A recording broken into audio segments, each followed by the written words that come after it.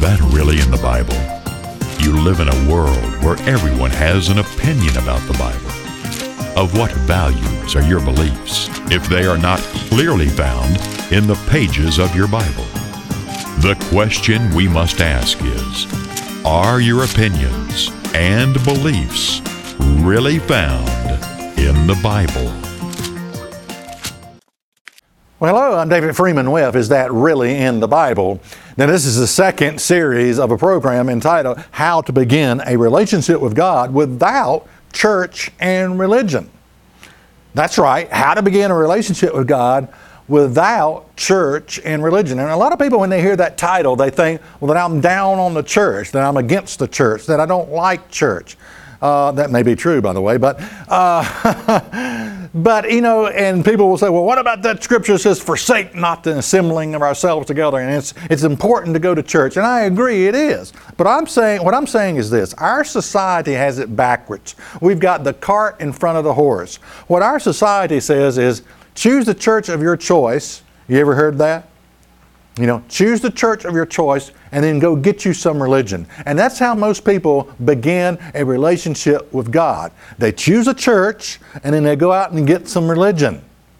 And I'm saying that's backwards. I'm saying first, you develop a relationship with God in the absence of church and religion.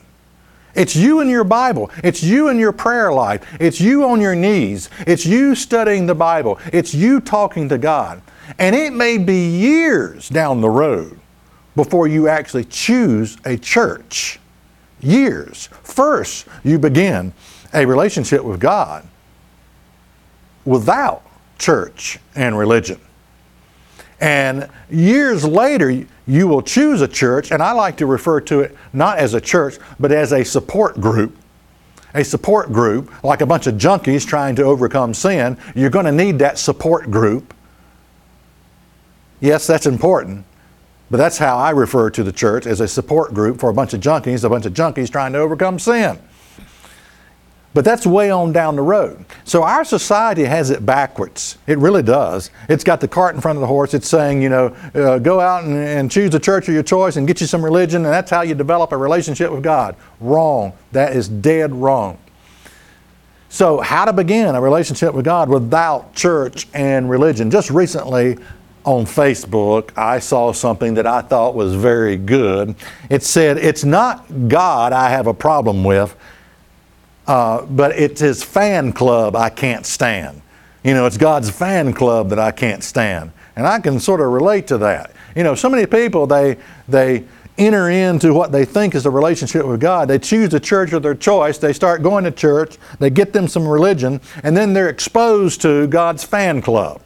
And many of which are very superficial, hypocritical, unconverted, and without the Holy Spirit of God. And that's what they're exposed to in their so-called relationship with God. And they say things like, well, if that's religion, I don't want anything. If that's God, and they blame God for it, you know, because they've been exposed to God's fan club. Well, a lot of those people are not even converted. You understand what I'm saying? They're not even converted. They don't have the Spirit of God. You've been exposed to the wrong kinds of people. And that's why it's important for you to develop a relationship with God without church and religion first. And once you on down the road choose a church that matches your convictions, this is what you're going to find out. You're going to find out that there are a few churches that dot our land that will even match your convictions. They're few and far between. But it's critical that you develop that relationship with God in the absence of church and religion. You and God. Right? At the beginning stage, you don't need church and religion. What you need is a personal, intimate relationship with God, and that's what these series of programs is all about. So listen closely. Okay, on the last program, I talked about religious addiction. How to tell if you're addicted to religion. Now, the definition of religious addiction is this. It's being in a religion where you don't have to think and make decisions for yourself. Let me repeat that. Being in a religion or a church or whatever where you don't have to think and make decisions for yourself. Now, I want to tell you something. According to that definition, about 90% of Christian people are addicted to religion. They don't bring their Bibles to church. They don't study their Bibles. They're spoon-fed what their preacher tells them. They don't prove anything. They don't blow the dust off their Bible, and they don't prove anything for themselves. They're so gullible, they just believe everything that man in the pulpit is telling them. Okay, how to tell if you're addicted to religion. All right, these are about 22 questions here. Get you a pencil and a piece of paper here. Right, the answers are very simplistic. It's true or false. Okay, you got me? True or false. All right. Let's go through these to see if you are addicted to religion. Okay, number one. I never question the minister or the preacher. True or false? Number two. Questioning church authority is always right. True or false? 3. I never question my denomination's view of doctrine. I never question my denomination's view of doctrine. True or false? Number 4. My religious views have been passed down from my parents.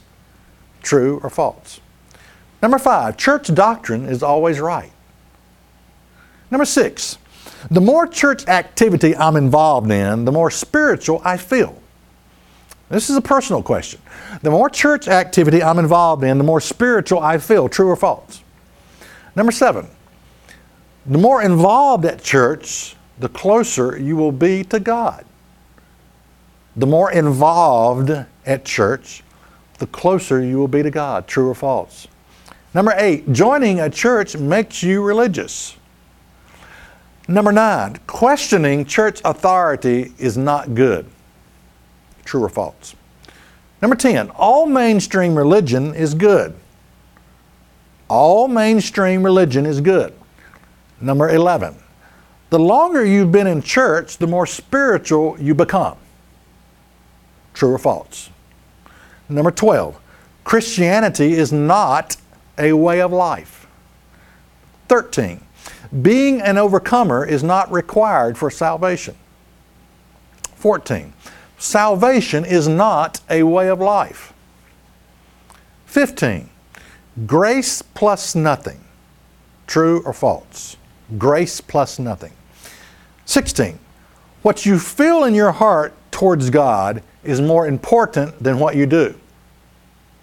What you feel in your heart, your emotions, is more important than what you do. True or false? Number 17, knowing the definition of sin is not important when it comes to salvation.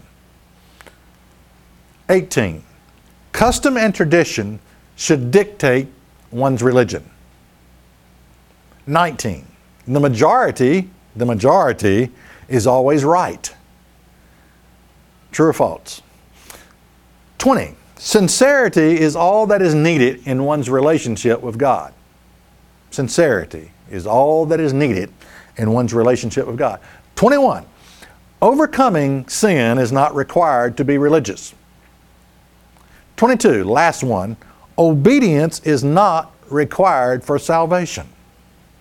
True or false? Now, okay. If you answer 2 or 3 as true, then you are a free thinker, not addicted to religion. If you answered 5 or 8 is true, you are moderately addicted to religion. If you answered 10 or more is true, you are addicted to religion. That's right. 10 or more and you are addicted to religion. All the answers, by the way, were false. All the answers were false. Now, question, how do you break, if you find yourself addicted to religion, where you don't think for yourself, you never question anything, as the definition said here, you are addicted to religion. What is religious addiction? Addiction is being in a religion or a church where you don't have to think and make decisions for yourself. Okay, if you find yourself in that category, what can you do?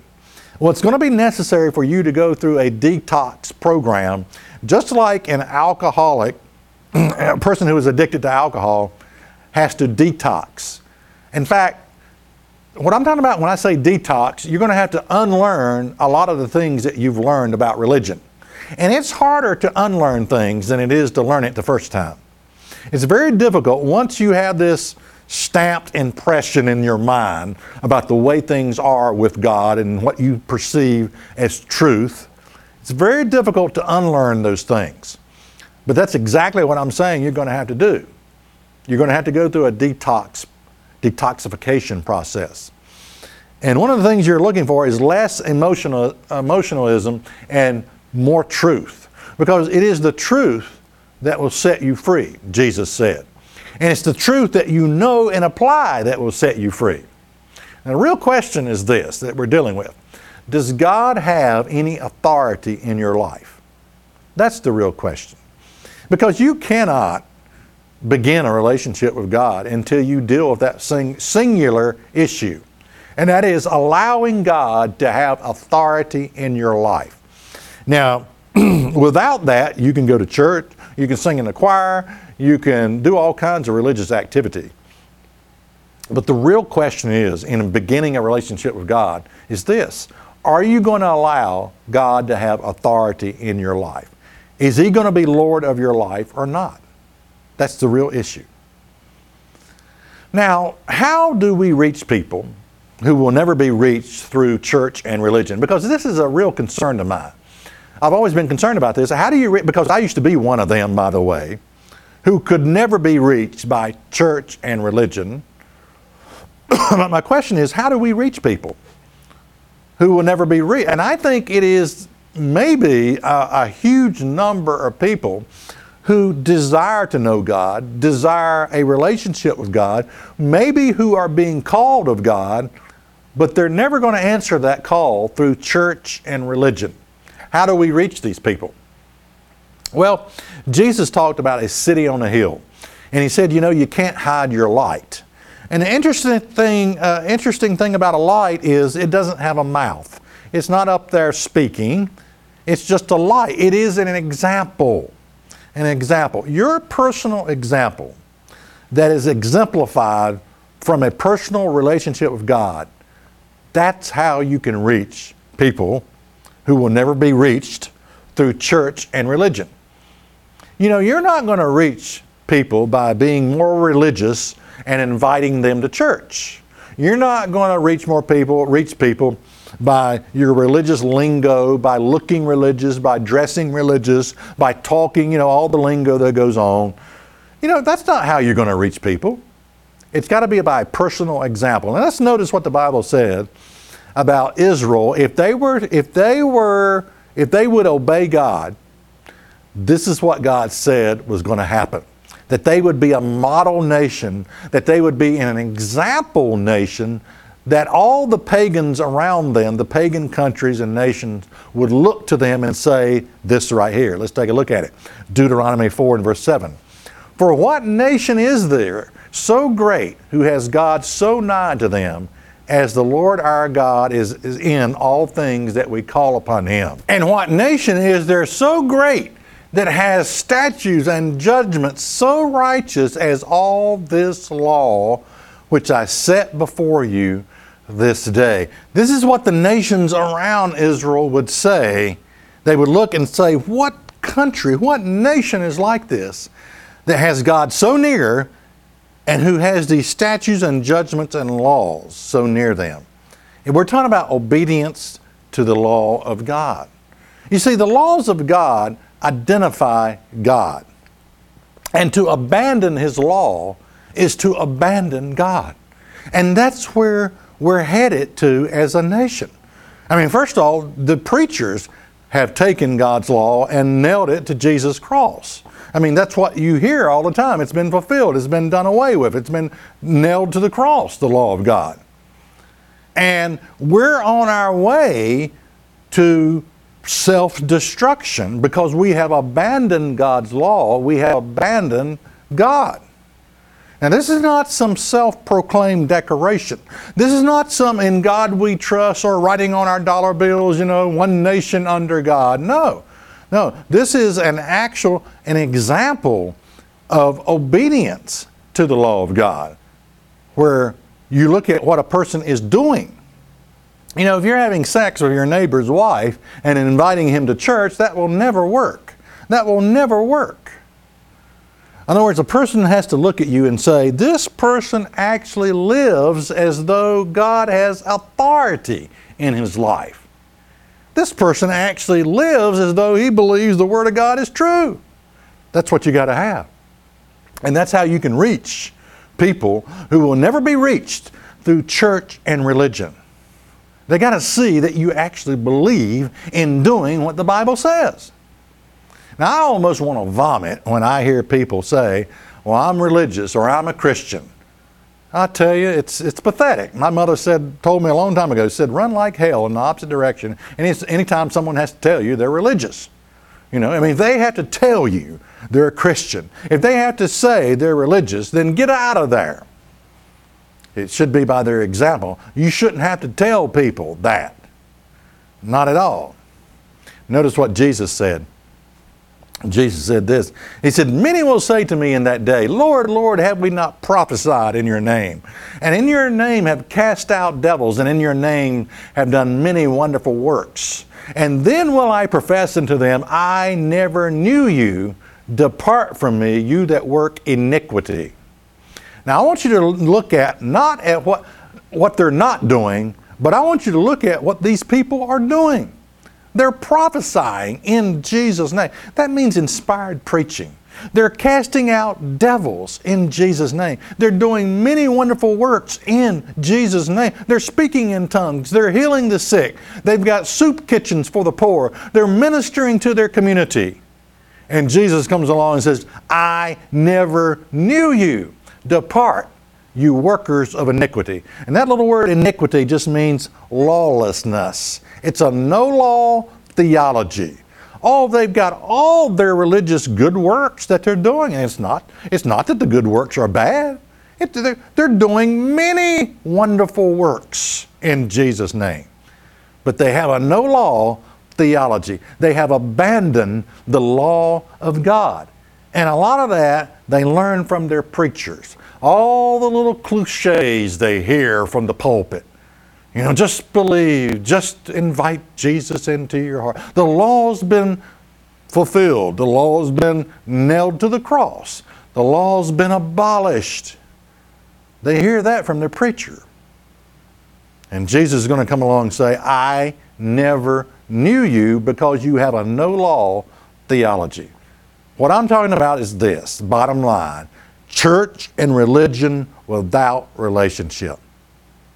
That's what it equals, church and religion without relationship. Now, I'm not saying that all people fit into this category. I'm not saying that all religious people who go to church fit into this category. I'm not saying that all of them don't have a relationship with God. But I'm beginning to wonder that it may just be a few that actually have an intimate, personal relationship with God. You know, there's a story in the Old Testament about Sodom and Gomorrah. And this was a sin-sick, perverted, twisted, homosexuality, rampant. It was so bad that when Lot offered his 2 virginal daughters to these perverts, they didn't even want the women. And I think the reason he did that as a father is because he knew they wouldn't want the women.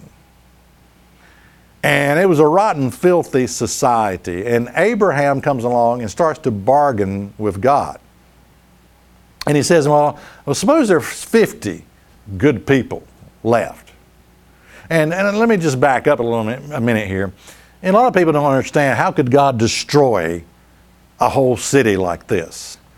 Well, I think a lot of times God looks at the children, that it's actually an act of mercy to end this thing instead of letting it go on. Because sometimes sin can profoundly affect children.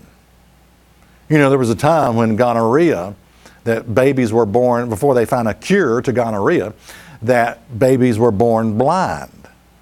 The mother had illicit sex and then got pregnant, and in the birth canal, the baby contracts, you know, in the eyes, this gonorrhea virus or whatever, and is born blind. Now, is that God's fault? Well, no, it was a fault of the parents. But it just illustrates how that parents can cause their children to suffer. And I think the reason God destroyed this wicked city of Sodom and Gomorrah is because He looked down at it and He realized, if I allow this to go on, the children will become disoriented in their sexual, preferences. They won't know up from down, right from wrong, or anything like that. They will become twisted and manipulated themselves, and it's not worth saving. And so God destroyed this town. Well, anyway, before God destroyed it, Abraham wanted to bargain with God. And he said, look, suppose there's 50 good people in that town. Will you still destroy it? And God said, no, I won't. If I find 50 good people, I'm not going to destroy it. And Abraham continues to bargain with God. He said, well, what about 40? What about 30? What about 20? And eventually he comes around and says, no, look, God, don't squash me like a cockroach. Let me speak one more time. Suppose there's 10 good, righteous people. And God says, okay, if I find 10 good, righteous people, I won't destroy it. Well, you know what happened. God could not find 10 righteous people. The jig was up for Sodom and Gomorrah. They had abandoned God's perfect design. Man and woman, husband and wife, children, dysfunctional family system. They had abandoned it totally. And God said, there's nothing left but to destroy it. He couldn't find 10 good people left in the city of Sodom and Gomorrah. Now, what am I saying? Why am I mentioning this? Well, I'm saying this. Thank God for the 10 righteous people that is keeping this nation afloat. The 10% that is keeping this nation afloat. Thank God for the 10% that do have a relationship with God. Listen to this offer and I'll be right back. One of the hardest areas to admit that we've been lied to is the Bible. Yet the truth is, you have been lied to about the Bible. Just think about some of the assumptions that are out there about religion. Now, here are just a few. Jesus abolished the law. Jesus went to church on Sunday. Jesus celebrated Christmas. Jesus celebrated Easter. Man has an immortal soul. Lost people go to hell and burn forever. Saved people go to heaven. Today is the only day of salvation. These are all areas that we assume to be absolute truth, yet they're not absolute truth. All of these statements are lies. We've built our faith on assumptions. Now, the real question is this: did Jesus build His church on a foundation of lies? And if the answer to that question is no, then somebody has to be wrong. If you would like more information, or if you have any questions, write to Is That Really in the Bible? 27 Brookledge Lane, Rocky Mount, Virginia, 24151. Or visit us on the web at isthatreallyinthebible.net. Now I want to ask you a question. Do you have a relationship with God? A personal relationship with God? Or are you just addicted to religion? Which is it? Laura Schlesinger, in her book, The Ten Commandments, said that it is obvious, reading through the Ten Commandments, that this relationship that God wants is not a casual relationship, but a covenant relationship that God wanted. And that is so true. As you look at the Ten Commandments, it's a covenant relationship that God wants. It's not a casual relationship that God is after. And so many people are after a casual relationship with God. Yeah, they want to go to church. They want to sing. They want to pray. They want to have their potlucks. They want to have their fellowship. They want to have their meetings. They want to have their conferences. They want to go to church. They want a casual relationship with God. But they don't want a covenant relationship with God. And a covenant relationship with God is, thus says the Lord, do this. I expect you to do this. I expect you to keep my commandments. That's a covenant relationship with God. And most people are not interested in a covenant relationship with God. They want a casual, feel good about themselves, feel good about their religion, feel good about their church, feel like they're spiritual. You know, I'm heaven bound and I'm saved and that's it. That's all they want. They want a casual relationship with God, but they do not want a covenant relationship with God where God has the authority to tell you what to do. And I admit that we all struggle with that authority. I'm not saying I got it down perfect, not by a long shot. I'm not saying that. But I'm just saying I acknowledge the fact that what God is after from me and from you is a covenant relationship. It's not some casual, kickback, feel-good religion that God is after. Now, on the next program, what I'm going to deal with in the next series is religious propaganda, and how that a lot of people are educated. Now, what we're dealing with is how to begin a relationship with God without church and religion. And I talked about a detox program that you're going to have to go through. You're going to have to identify your religious addiction.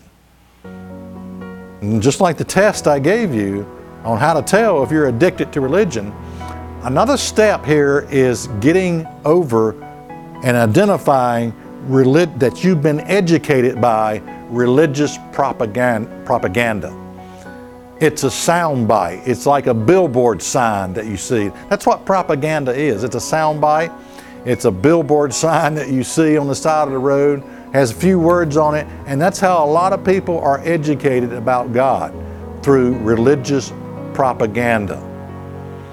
People, you know, a soundbite, there was a soundbite several years ago with the election of the president where it was change. That was a soundbite. That was the propaganda, change. And people, you know, they couldn't tell you what they wanted to change, who needed to change, or anything like that. It was just a good religion. It was a good propaganda soundbite. Change. Yeah, that sounds good. We need some change. Yeah. And, you know, I'm telling you, the power of propaganda will blow your mind. And the power of religious propaganda has led us down the road where we think there's absolutely nothing a person must do. And that's what's really in the Bible. Be sure and tune in next time. I'm David Freeman, and I'll see you next time. If you would like more information, or if you have any questions, write to Is That Really in the Bible?